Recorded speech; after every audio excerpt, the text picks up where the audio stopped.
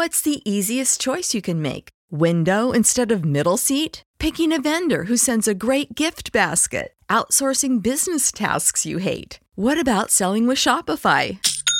Whether you're selling a little or a lot, Shopify helps you do your thing, however you cha-ching. Shopify is the global commerce platform that helps you sell at every stage of your business. From the launch your online shop stage to the first real-life store stage, all the way to the did we just hit a million orders stage. Shopify's there to help you grow. Whether you're selling scented soap or offering outdoor outfits, Shopify helps you sell. Wherever and whatever you're selling, Shopify's got you covered. Sign up for a $1 per month trial period at shopify.com/try. Go to shopify.com/try now to grow your business, no matter what stage you're in. Shopify.com/try. Everybody in your crew identifies as either Big Mac Burger, McNuggets, or McCrispy Sandwich. But you're the Filet-O-Fish Sandwich all day. That crispy fish, that savory tartar sauce, that melty cheese, that pillowy bun. Yeah, you get it. Every time. And if you love the Filet-O-Fish, right now you can catch two of the classics you love for just $6. Limited time only. Price and participation may vary. Cannot be combined with any other offer. Single item at regular price. Ba-da-ba-ba-ba. Welcome to the Boneyard with Steve Robertson. As always, I am your good friend and host, Steve Robertson, here on the Maroon Friday edition of The Yard. I told you it'd be a little earlier. It's actually a little later than I expected. But yesterday, a longer day for us. And some of you are well aware that Rose Bowl's now a grandfather. How about that? One of the youngest grandfathers, I would suggest, probably in the country, but also the coolest of the grandfathers. And now that I have leveled up, I plan to take charge of this new level. And a lot of people said, "Well, Steve, what's your grandpa name going to be?" And I'm still a young, hip, cool grandfather, so I'm not going to be a papaw. And I've had papaws, but not going to be a papaw. Not going to be a grandpa either. I'm going to have the label, I guess, but they wouldn't let me go with Rose Daddy, which is a shame. I mean, really. A lot of people call me Rose Bowl. I don't mind. I think it's funny. I've kind of embraced that. It's not a nickname that I chose, but I kind of flipped it. Some people meant it with a malicious intent, but I think it's kind of fun to laugh at yourself a little bit. But anyway, they wouldn't let me go with Rose Daddy, but they did name the baby Vivian Rose. Now, they're trying to claim, some family name on the mother's side or whatever, but we all know. We know. We know in our hearts this baby's named after me. We're going to call her Vivi, and we're happy to have her. Mom and baby are doing great. They made it through the first night with no problem, and then she slept most of the night, which is wild, because her dad kept me up for years, it seemed like, as a colicky baby, would not let anybody but his mother hold him and comfort him. And, so far he has not faced any karma for the lack of sleep that he created in my life. And, of course, when you're a parent, you don't really care about that. You're just happy they're around. So I was exhausted last night. I didn't even expect to be as tired as I was. You know how that works, where it's like you've got an emotional investment in something, and even though I was not worried, there's always some level of concern anytime there's a major medical situation. I mean, even when you hope for the best and you expect the best, there's always a little bit of concern. But I had such an emotional buy-in to that because it's one of those deals where you want everything to go perfectly for your kids. And I don't mean that they make the best travel team baseball team, or they're on the, they get the solo and the dance recital. That's not what I'm saying. But, listen, I've had some difficulty in my times as a parent having children. And so that was one of those things that I have always hoped and prayed not to pass down to my children, because I know how difficult that is. And so we had some concern around the 28-week mark.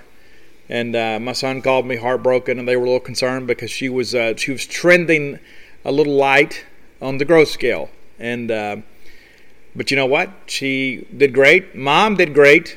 They put her on house rest and a fajita protein diet. No, I'm just joking about that. But yeah, she loves chicken fajitas. But everybody's doing great.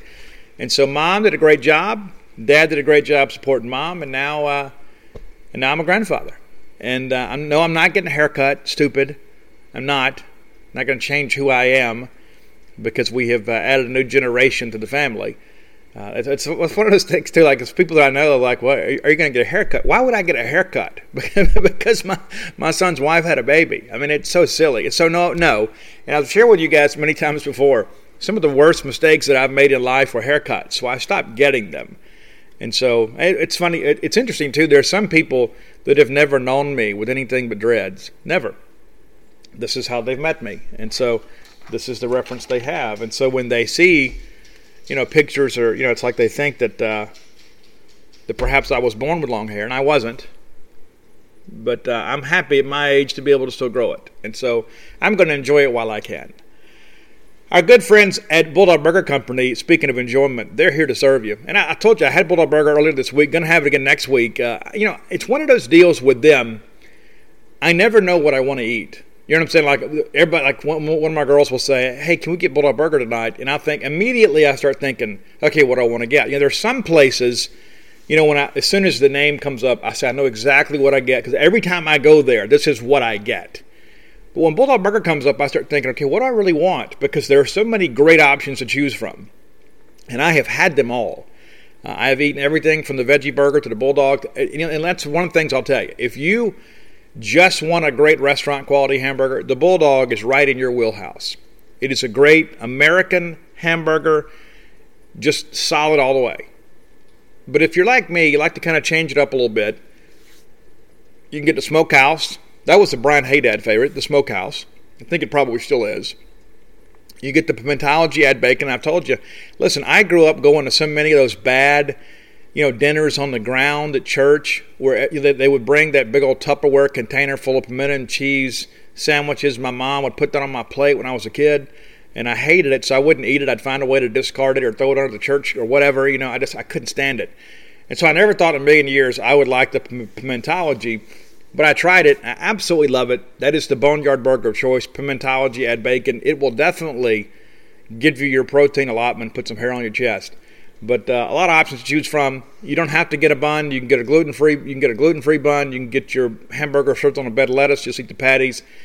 You know what? Or you want to get a salad, you can do that too. Bulldog Burger Company, 2 locations now to serve you, right here on University Drive in Stark Vegas and on Gloucester Street in Tupelo. Bulldog Burger Company, the place where people go to meet. MEAT. All right, let's get into a lot of things. Since we have been together, there has been some decisions about the schedule. There was some upheaval early this week where people were like, well, I don't know if they announce a schedule or if we just make some agreements, but we're going to take some steps, towards college football one way or another. And so I understand the vote was 13-1 to adopt a 10-game conference schedule for this year only.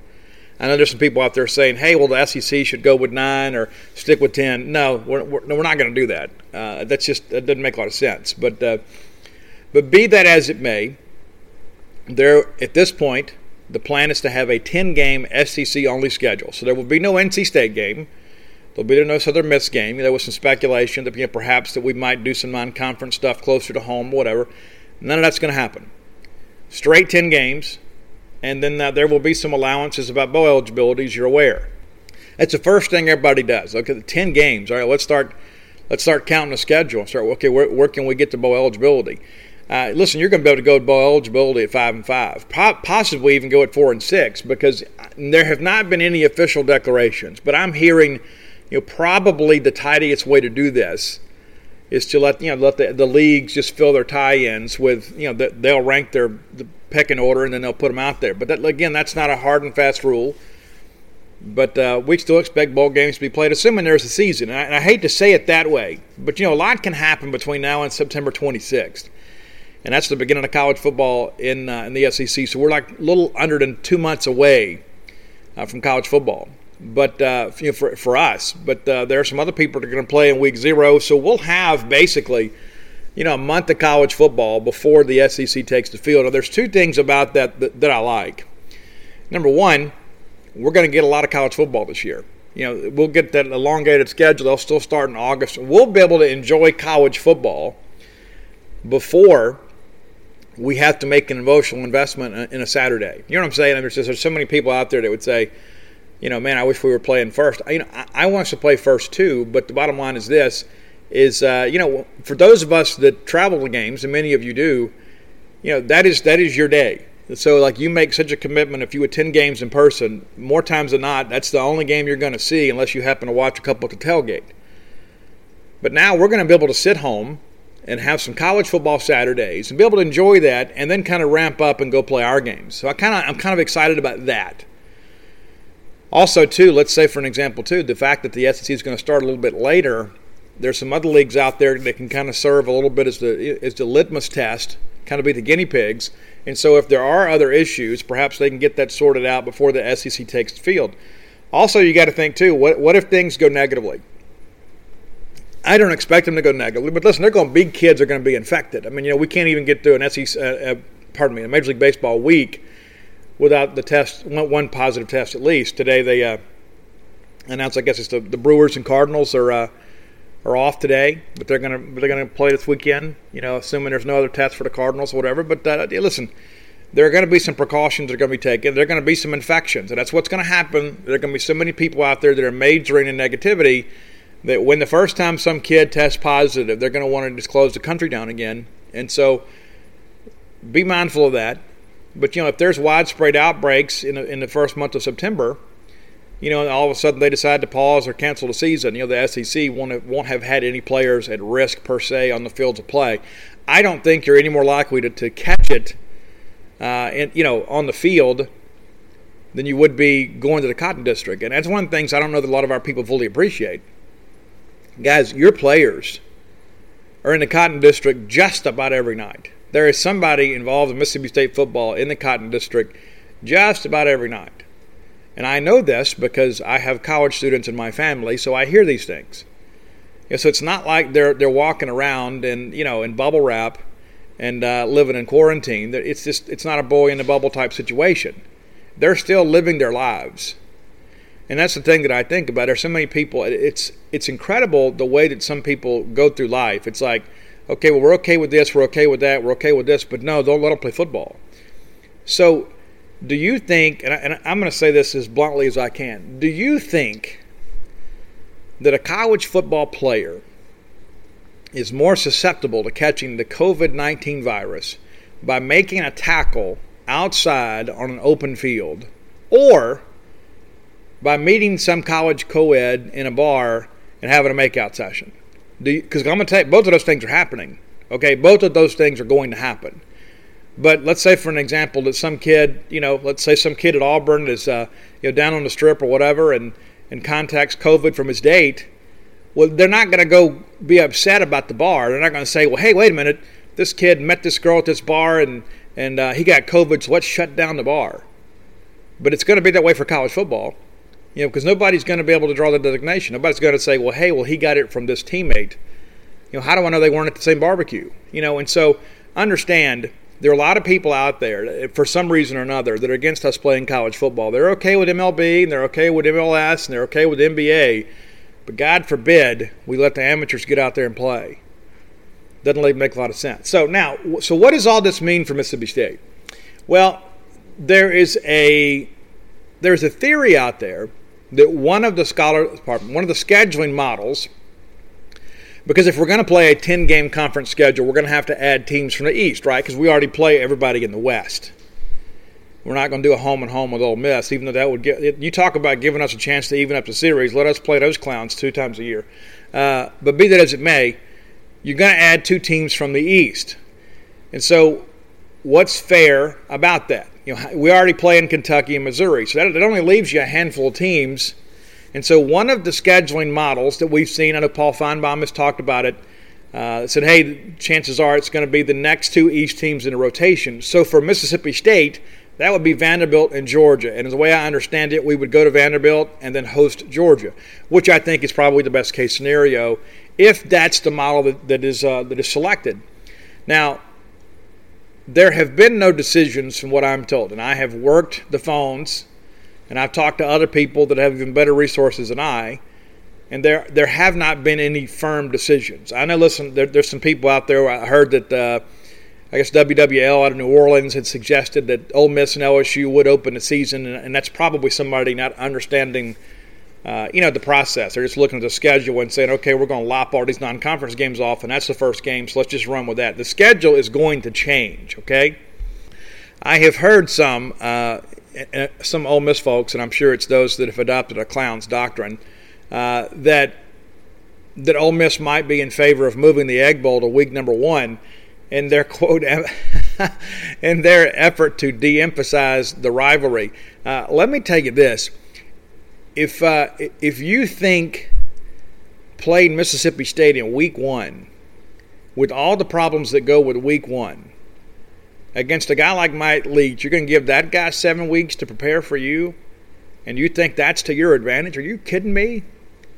Not to mention, then you play the entire season with a blowout loss to Mississippi State hanging over your head. Hey, listen, so let's do it then. Let's do it. That's fine with me. I don't think that gives the Ole Miss folks an advantage at all. At all.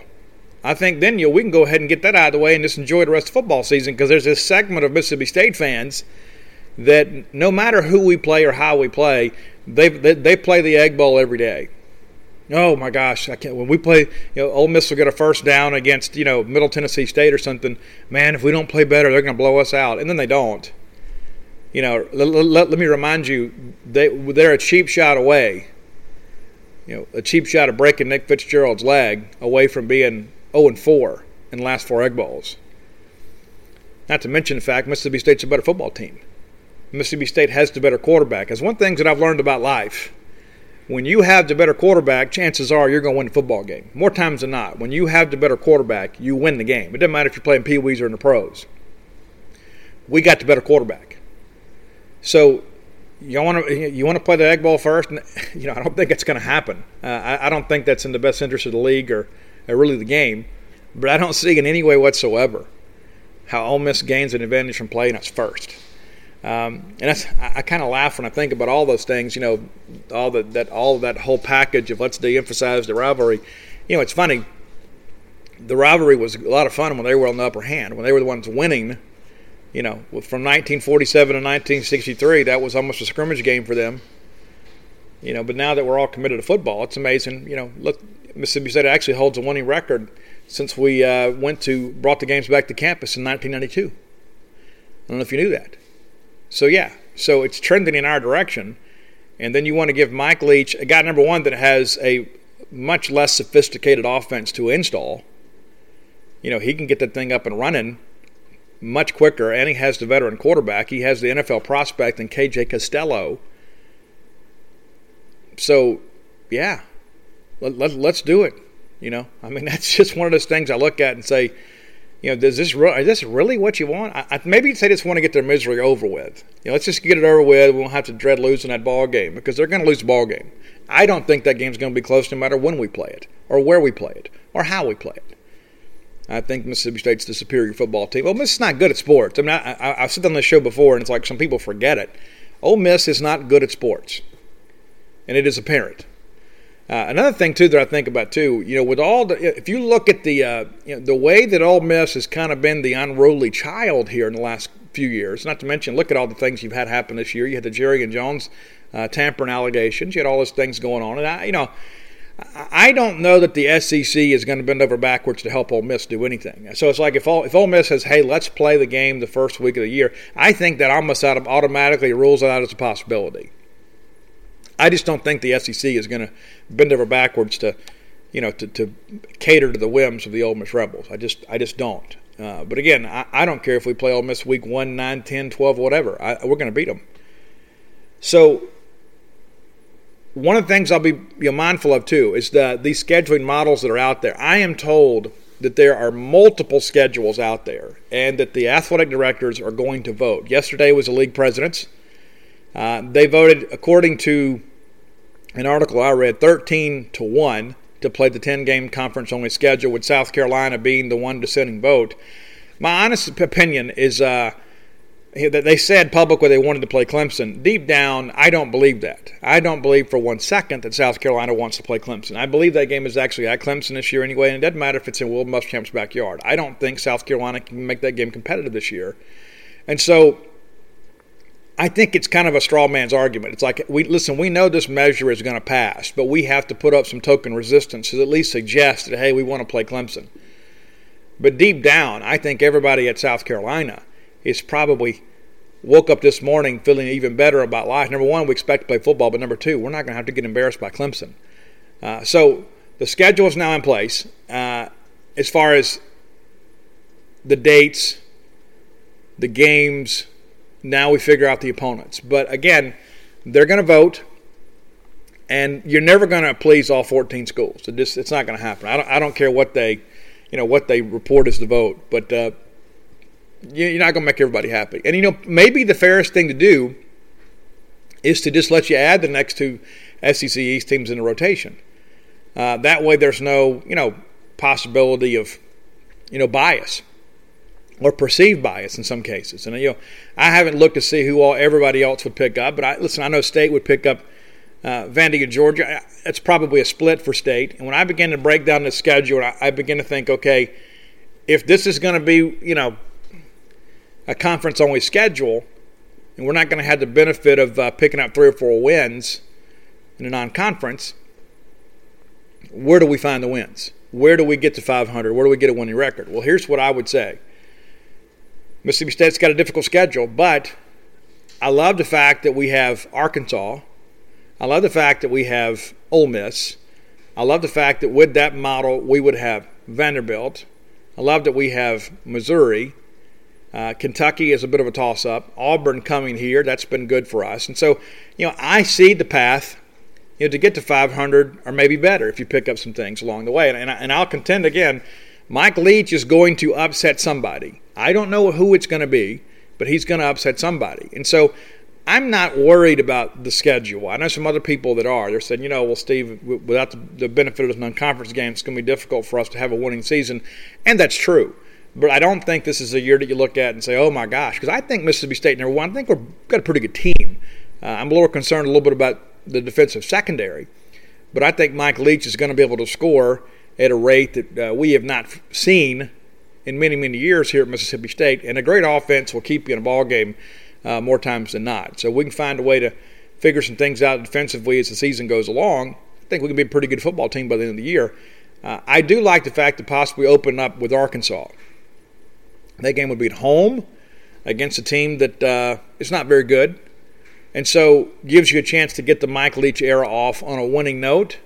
And also, too, there's just something about winning that first game that just kind of helps everybody's enthusiasm. But especially when in a season where we're going to have an abbreviated schedule, getting out 1-0 will be huge.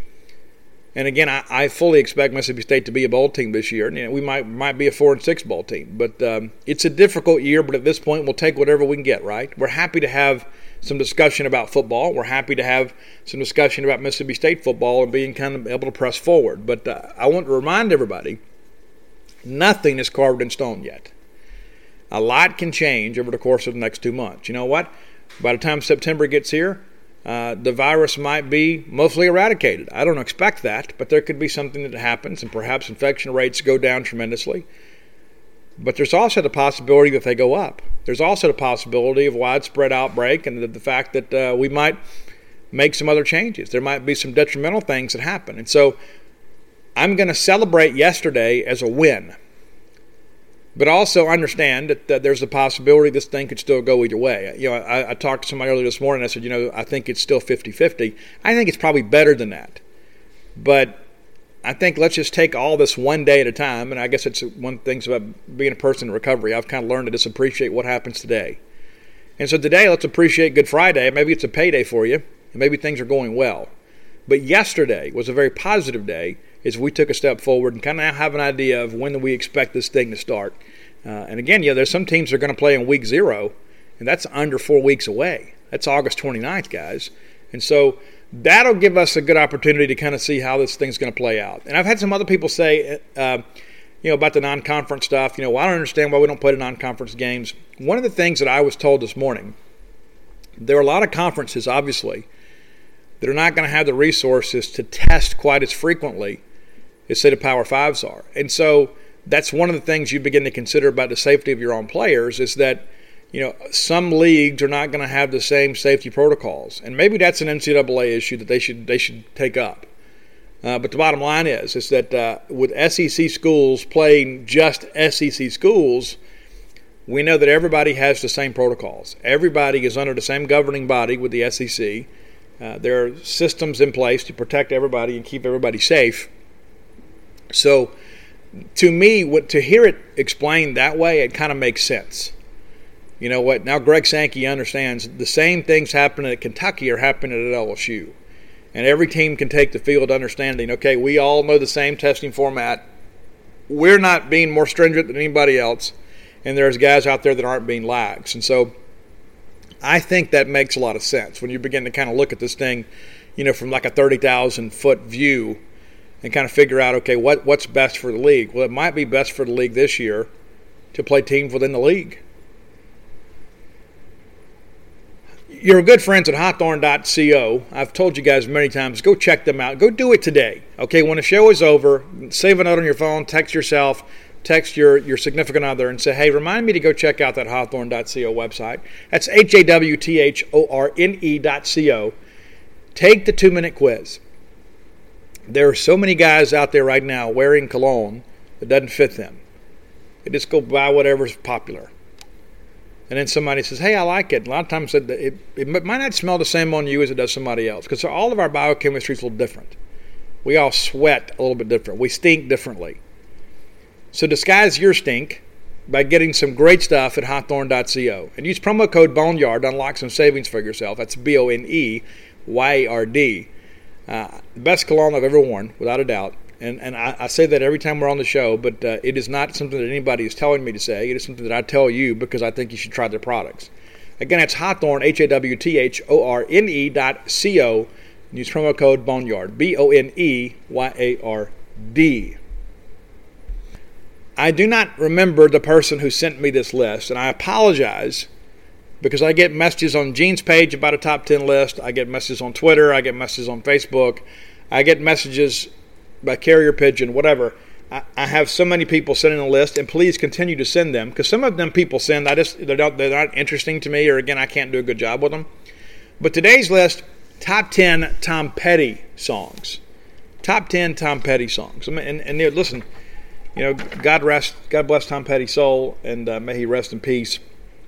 But Tom Petty and the Heartbreakers, they were kind of the American soundtrack for a while. I mean, they were a big part of that. I mean, Tom Petty, a great songwriter, and good radio rock. You know what I'm saying? There was a lot of rock that they wouldn't play on the radio. I know when I was a DJ years ago, we couldn't play certain Eagle songs until after dark. We couldn't play like during business hours or whatever. I kind of like the fact that the after dark playlist kind of made it seem a little more sinister. But Tom Petty wasn't like that. Tom Petty was, you could play Tom Petty all day long, because Tom Petty was just, great American rock and roll. And so I get it. And I still appreciate Tom Petty. My tastes are very eclectic at times. I've got a pretty wide range of interest. But I like things with a little more crunch these days. But here is what I have come up with. And here's some things. The first thing that I'll tell you, I didn't have Learning to Fly on there. That was really close. I didn't have Don't Come Around Here No More. I don't really like that song. I don't. I think it's a weird song. The video was cool, but Don't Come Around Here No More to me is it got a lot more attention, I think, because of the video rather than the quality of the song. And arguably, the best song that Tom Petty ever sang on is not one of his. And that's Stop Dragging My Heart Around, duet he did with Stevie Nicks. Absolutely love that song. And at some point, we've all felt that way about somebody, right? It's like, I've loved you and I put up with all your nonsense, and then you treat me like I'm, some kind of fool or something. So Stop Dragging My Heart Around. If you haven't listened to that song, go dig it up. And for you young folks, if you've never heard it, go to iTunes right now and pull it down and listen to it. You're going to love it. All right, so here's my top 10 Tom Petty songs. Your list may differ. Your list would be wrong. This is the top 10 Tom Petty list. Number 10 for me is You Got Lucky. Great song, great delivery. Again, we've all been there. Today's podcast is brought to you by NerdWallet's Smart Money Podcast. What's the best way to help you and your finances thrive? The answer can be overwhelming with all the financial misinformation out there. Fortunately, you can turn to NerdWallet's objective finance journalists to set things straight and help you make smart decisions with your own money. The nerds have helped me get smarter about things like planning for my tax bill so I don't dread April every single year, managing finances with a partner without causing a breakup, putting away more money for retirement since I'm not going to do this podcast forever. Sorry, folks. And also boosting my credit score since good credit is like a real-life cheat code. Saving for an emergency fund because life is like a good movie. It loves a good plot twist. The nerds also explain the real impact that the latest financial headlines could have on your life. Weekly financial check-ins with Smart Money help you spend more time doing what matters and less time worrying about what doesn't. Let NerdWallet's trusted experts untangle today's web of financial misinformation. Listen to the NerdWallet Smart Money Podcast on your favorite podcast app. Future you will thank you. Bulldog fans, rodeo season is here. That's right, the Dixie National Rodeo. Get ready to roll, man. And I remember being a kid, that was like the biggest highlight for us. My grandmother would get us tickets every year. And me and my brother would wear our cowboy outfits. We'd put our boots on, have our chaps, our vest, and we'd go up there. And just in case one of the cowboys got a little bit scared to get on a horse or a bull, we were willing to do it. Yeah, for sure.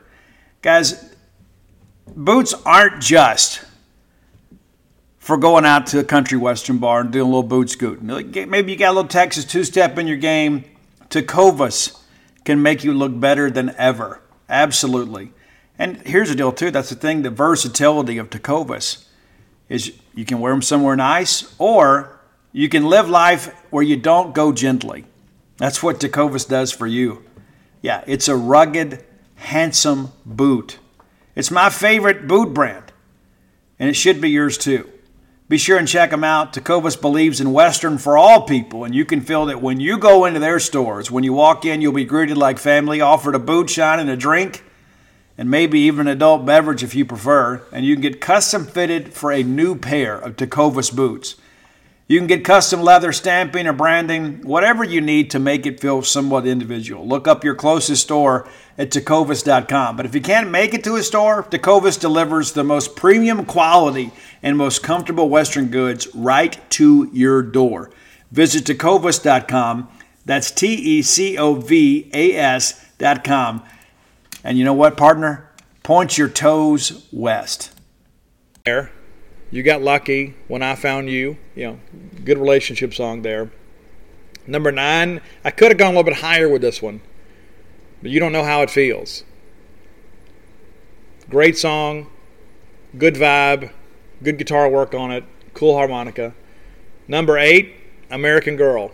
And that's one, it seems like when you hear the opening bars of that song, it reminds you of like every mid-'80s teen movie, because it seems like American Girl was on the soundtrack of like 100 movies in the 80s. Number 7, one that might not make a lot of lists, but I Need to Know. Again, a little kind of up-tempo song from Tom Petty. And those are the songs that I like the most. For me, I like more of the rocking stuff from Tom Petty. He's got a lot of great stuff. But I Need to Know is probably kind of a forgotten gem, I guess. Number 6, this was a huge early 80s hit for Tom Petty. It's Even the Losers. Even the Losers Get Lucky sometimes. And for some of us, that's us, right? So, they say there's somebody for everybody, and even a blind squirrel finds a nut. That's us. Even the losers get lucky sometimes. And sometimes we losers will work hard and win and become the winners. Number 5, one of my favorite Tom Petty songs, and I started to go higher with this, but I figured I would get some people that would kind of yell me down here. But cool video, too. Cool video. One of the more up-tempo songs in a Tom Petty catalog, that's Running Down a Dream. I love the song, love the chorus. I love that guitar tone on that song. It's unlike anything else in the catalog. So go check that out. Really good driving music, Tom Petty is. Number 4, huge hit for Tom Petty. had Kim Basinger in the video. And that's Mary Jane's Last Dance. Good drug reference song there for those of you looking for that. Last Dance with Mary Jane, One More Time to Kill the Pain. Great song, cool video, but it's funny how they made Tom Petty kind of a video star. I mean, really, because that's not really who he is, or who he was. He was a guy that was really to the rock, and just shows you the power of the record company. But they made Tom Petty a household name around the country.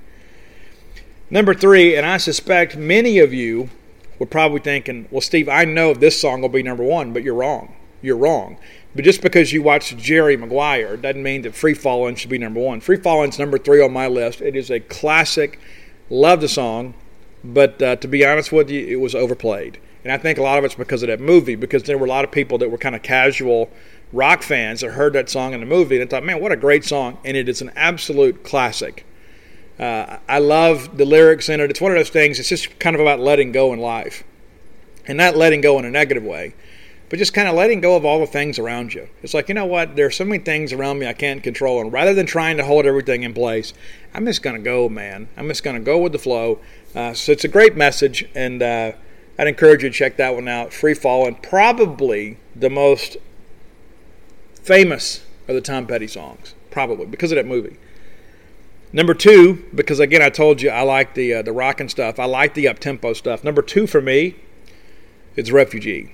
You don't have to live your life like a refugee. One of the early great songs from Tom Petty.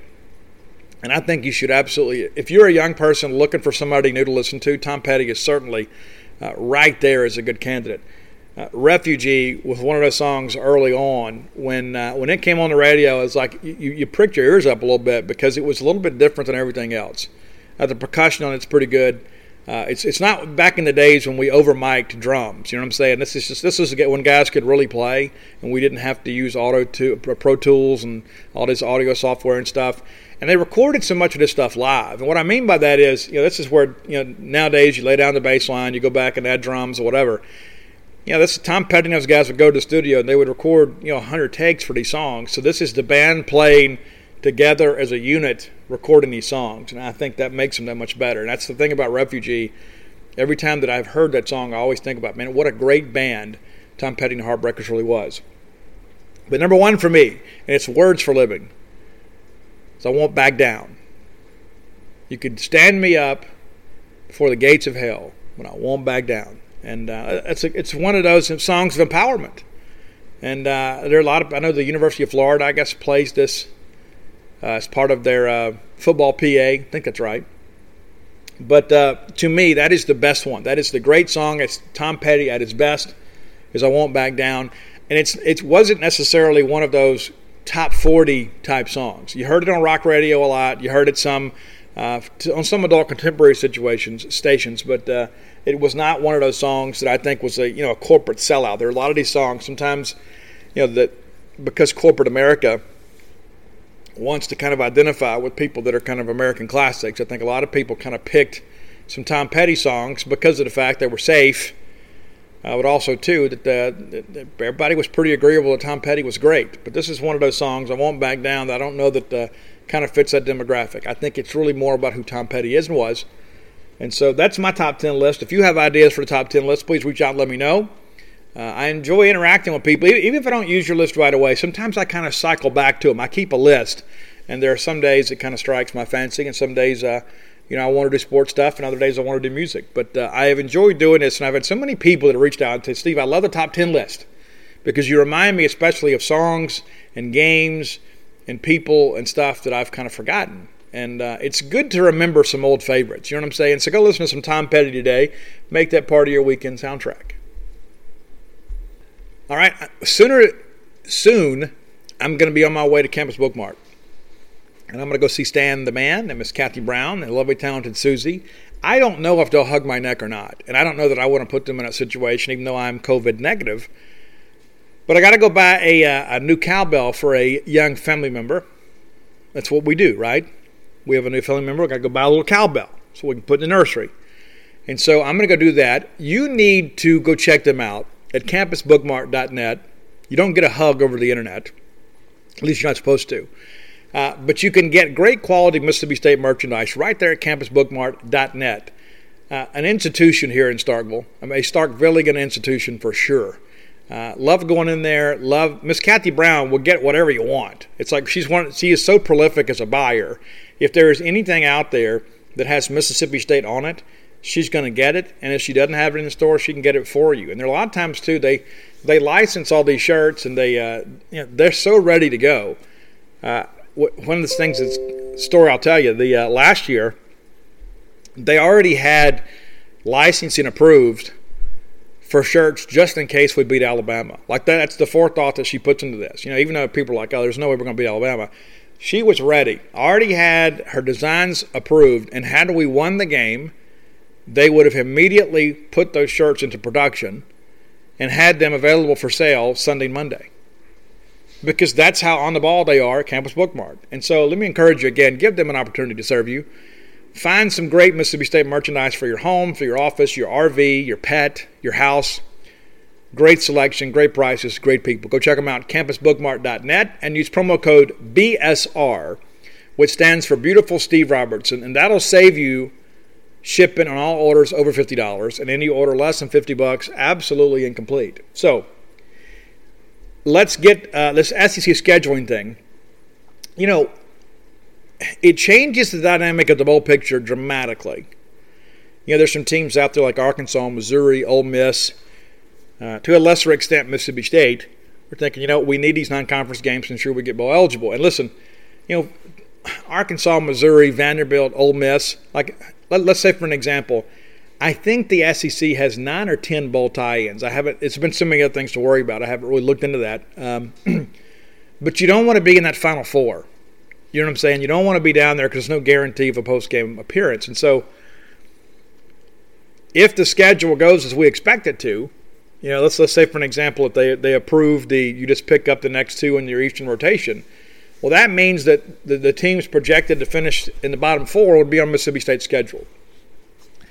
Now, Arkansas is one of those teams. I think there are a lot of people out there that are saying, that Arkansas team last year was one of the worst teams I've ever seen in the SEC. You know what? And I agree. But I think a lot of that really had to do with the culture of Chad Morris, not necessarily the talent level. And to be fair with that, Chad Morris has a little bit of Hugh Freeze in him. And what I mean by that is, when it comes to recruiting, there's a lot of, smoke and mirrors to those recruiting classes. And so a lot of people kind of propped them up and look how great Arkansas is recruiting. Yeah, until you put them on the field. And so that said, Arkansas has some pieces. I think Rakeem Boyd is one of the most underappreciated running backs in the SEC because of the fact that Arkansas has been so bad. He has quietly had a very good career. You may remember him from being on Last Chance U. Listen, Rakeem Boyd is back. I really hoped he would go pro, but maybe he didn't get the feedback that he wanted. Because of the fact they're going to have Rakeem Boyd and those 2 young receivers that were so good last year, and then they're going to have Felipe Franks. They have some pieces. They do. They have some pieces. It is going to take them a game or 2 to kind of figure some things out. They're going to be a better team this year. They were so bad on defense last year, they're probably not going to be able to stop anybody. Their secondary was awful. And then they lose Cameron Curl, who was arguably their best defensive back last year. He has given up some really incredible touchdowns against Mississippi State. We will certainly miss him. But be that as it may, that secondary has some real issues. You've got Greg Brooks out there, a kid that's not big enough to play in this league.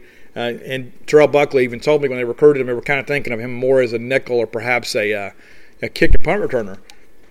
But he is not a guy that has the length to really defend in the deep third. He's just not one of those guys that's going to be able to handle man-to-man coverage unless he can be a squat corner and then kind of get the stuff underneath and it's going to make the tackle. I don't think he's very good. I do think Ladarius Bishop, former Mississippi State commitment, is a good player. He is the guy, if you recall, that got Randy Mossed by Osiris Mitchell down in Fayetteville last year. But Arkansas offensively has some pieces.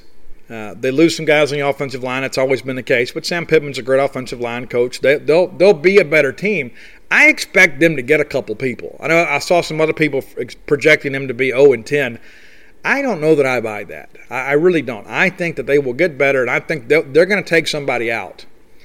I don't know who it's going to be, but they'll win a couple ball games. I still think they're probably a couple years away. And I think Sam Pittman will probably improve the culture there.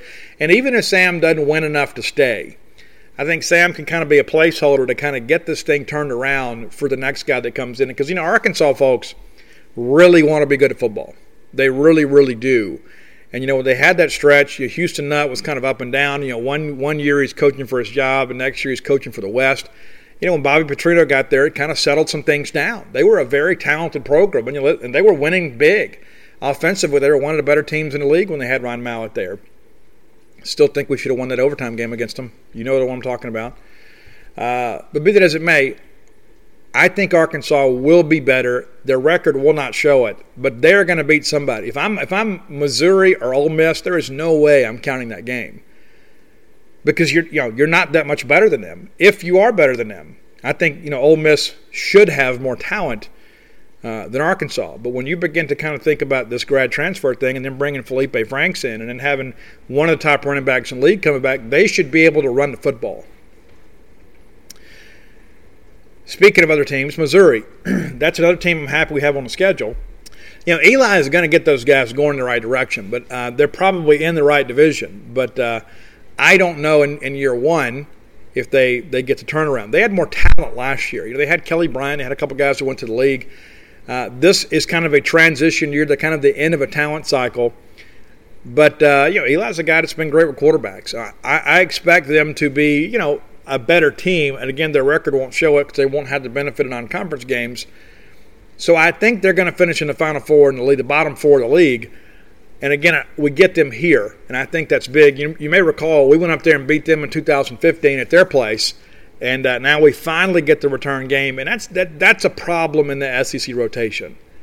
I spoke to some people in Mississippi State's administration that says, over the course of every student-athlete's career, they should have the opportunity to play in every SEC venue.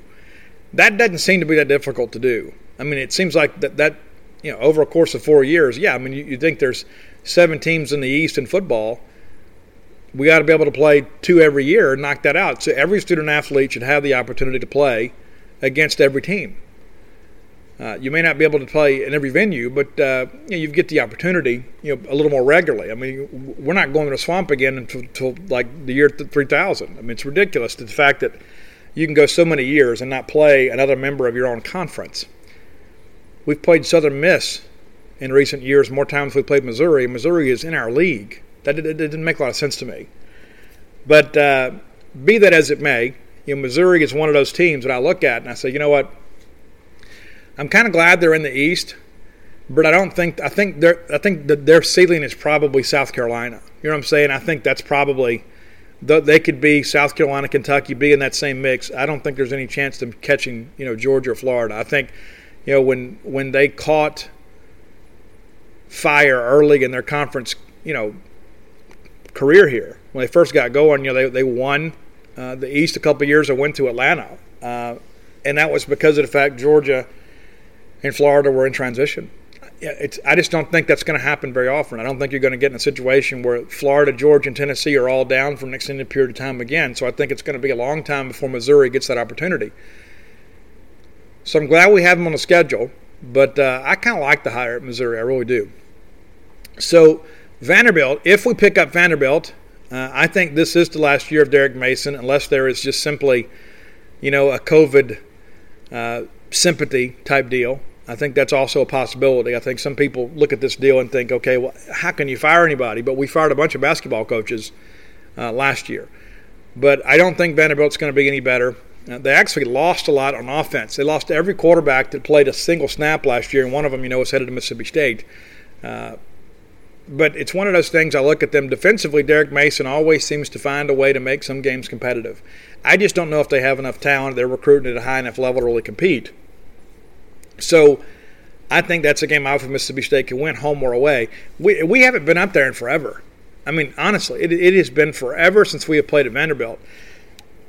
It is probably, I would say Missouri and Vanderbilt are probably the tamest atmospheres in the SEC.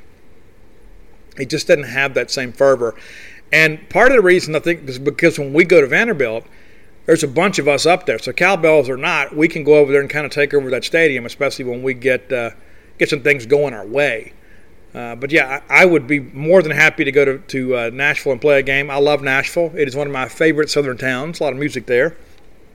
So if that works out, again, I think that's a game we win.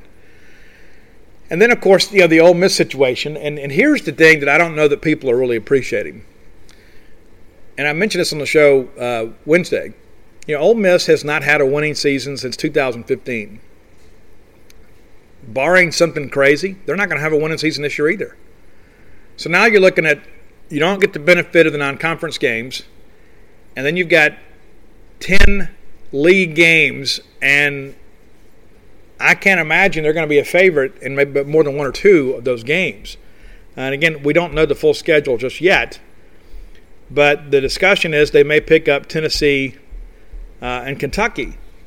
Well, who is going to favor them in either of those games? I would submit to you that Tennessee certainly has more talent than Ole Miss does, and Kentucky defensively can really cause you some images. I mean some issues. That they're just one of those teams. I'm eager to see how they'll defend Mike Leach, because against the spread, even though we have had the better of that series the last decade or more, it's usually a hard-fought game, especially when we go to Lexington, which is what we're expected to do. And I think there is probably some relief in the schedule, for State, in October. That October schedule was brutal. I don't know if we have a league-only schedule, if they're going to make us go on the road 3 weeks in a row. I just don't know if that's the case. And, of course, everything is kind of to be determined right now. But, Ole Miss – you look at they always get Vanderbilt, right? Then you get all your teams in the West. I don't remember who was supposed to be on the schedule for them from the East, but the talk was they were going to pick up those Tennessee and Kentucky. I think those are 2 losses for Ole Miss. And so you look at the West and you say, okay, they're not going to beat Alabama. They're not going to beat LSU. They're not going to beat Auburn. They shouldn't beat Auburn. They're not going to beat Mississippi State. They might be able to get Arkansas. And then so you begin to do the math on that. Okay, well, that's 5, 6, 7. And then what did they do with Vanderbilt? They beat Vanderbilt and Arkansas. That's probably the only 2 you look at right there and say, you know what, those are games that they should win. That's what's crazy about all this. Yeah, I just checked. Ole Miss's rotating East opponent this year was Florida. So you play the West, and again, assuming that schedule model is followed. So this is not guaranteed by any stretch of imagination. But you play the West. Then you would play your regular East opponent in Vanderbilt. Then you get Florida, who will probably win the East. And then before we, if they had Alabama to the schedule, Dan Mullen's issues with Alabama. And then you add Tennessee and Kentucky in there. Listen, they're going to, I could conceivably see a 2-8 season. And so, again, I'm glad Mississippi State has them on the schedule. And again, I don't care when we play them. But there are a lot of people out there that look at the schedule and say, I don't see a path to a winning season for Mississippi State. This is where I disagree, because I think you can beat those 4 teams. I think State will be favored against those 4 teams, home or away, and that being Vanderbilt, Missouri, Arkansas, Ole Miss. That gets you 4. I think that gets you in a bowl game. But then you get toss-up games. A&M and Auburn both come here. Let's say you get one of those. Then we'll see. And so I don't think that we have to have the benefit of a non-conference game to get into a bowl game this year, or to at least go 500 and have a chance at a winning season. But I do think in many respects the schedule kind of sets up well for Mississippi State, considering the potential opponents. And one of the things that is that people should be mindful of, Mississippi State's strength of schedule is already near the top. And so I don't know what system they would use. There is some discussion. Greg Sankey made comments yesterday that they're going to look at strength of schedule when they kind of finalize these schedules, because you don't want to overload somebody that's already facing a tough schedule. And so I don't know how you're fair with that, and there's no way you're going to please everybody. But the bottom line is this: is that we're going to play football, and we're going to play all SEC teams in football, and it's going to be a 5-5 deal, 5 home, 5 away. That's the only way to make it fair. So there will be some adjustments to the schedule. So many of you have already made hotel plans and that sort of stuff. That's going to change in a major way. But again, we're going to celebrate today. We're going to celebrate yesterday. We're going to look forward to tomorrow. We're going to look forward to watching some college football. And listen, I get it. There's going to be every day there is somebody with bated breath waiting to tell you that somebody else tested positive for COVID. It's true. It's unfortunate. And our thoughts and prayers go out to that person and their family. But by and large, most people are not, quote, getting sick just because they tested positive. These student athletes are under the supervision of medical professionals all the time. The chances of them having a dramatic experience with COVID is pretty slim. It is possible, but it is pretty slim. And so I think it's best just to just trust the situation and understand that Greg Sankey and the rest of the league leadership will make good decisions based on what they feel is best for Mississippi State and other teams around the league.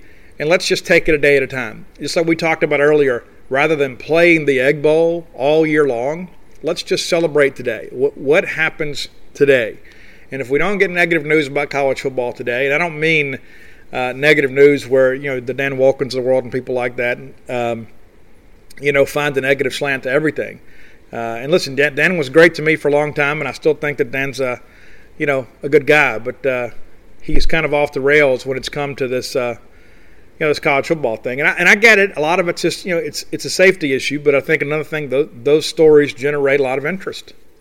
And so there are other people on the other side of things that I think a good friend of mine said it best. I think the truth lies somewhere between what Clay Travis says and then what the Dan Wolken, Pat Fortys of the world say. I think Clay is probably over-the-top optimistic, and I think the other guys sometimes are over-the-top a little bit negative. The truth is somewhere in the middle.